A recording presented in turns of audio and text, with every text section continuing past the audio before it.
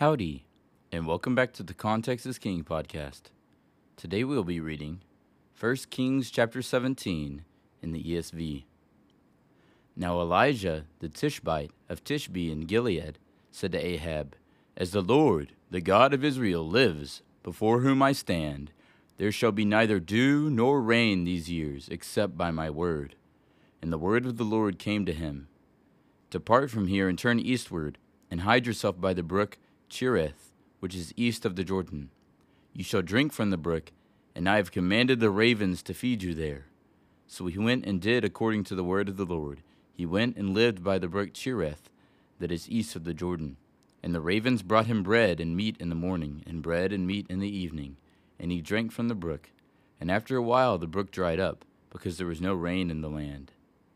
Then the word of the Lord came to him, "Arise, go to Zarephath, which belongs to Sidon, and dwell there. Behold, I have commanded a widow there to feed you." So he arose and went to Zarephath. And when he came to the gate of the city, behold, a widow was there gathering sticks.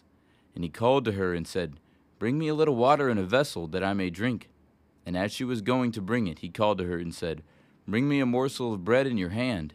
And she said, "As the Lord your God lives, I have nothing baked, only a handful of flour in a jar and a little oil in a jug. And now I am gathering a couple of sticks, that I may go in and prepare it for myself and my son, that we may eat it and die." And Elijah said to her, "Do not fear. Go and do as you have said. But first make me a little cake of it and bring it to me, and afterward make something for yourself and your son. For thus says the Lord, the God of Israel, the jar of flour shall not be spent, and the jug of oil shall not be empty, until the day that the Lord sends rain upon the earth." And she went and did as Elijah said. And she and he and her household ate for many days. The jar of flour was not spent, neither did the jug of oil become empty, according to the word of the Lord that he spoke by Elijah. After this, the son of the woman, the mistress of the house, became ill, and his illness was so severe that there was no breath left in him. And she said to Elijah, "What have you against me, O man of God? You have come to me to bring my sin to remembrance and to cause the death of my son." And he said to her, "Give me your son." And he took him from her arms and carried him up into the upper chamber where he lodged, and laid him on his own bed. And he cried to the Lord, "O Lord my God, have you brought calamity even upon the widow with whom I sojourn, by killing her son?"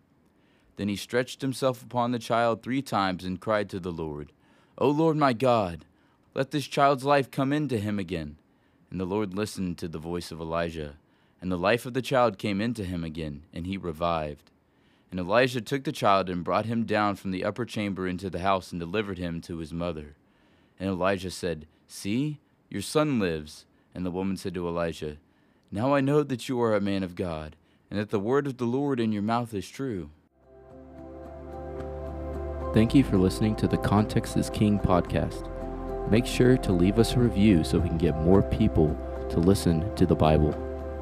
Go follow us on Instagram at contextisking_podcast. Cover art is by Shelby Renee Arts. See you tomorrow.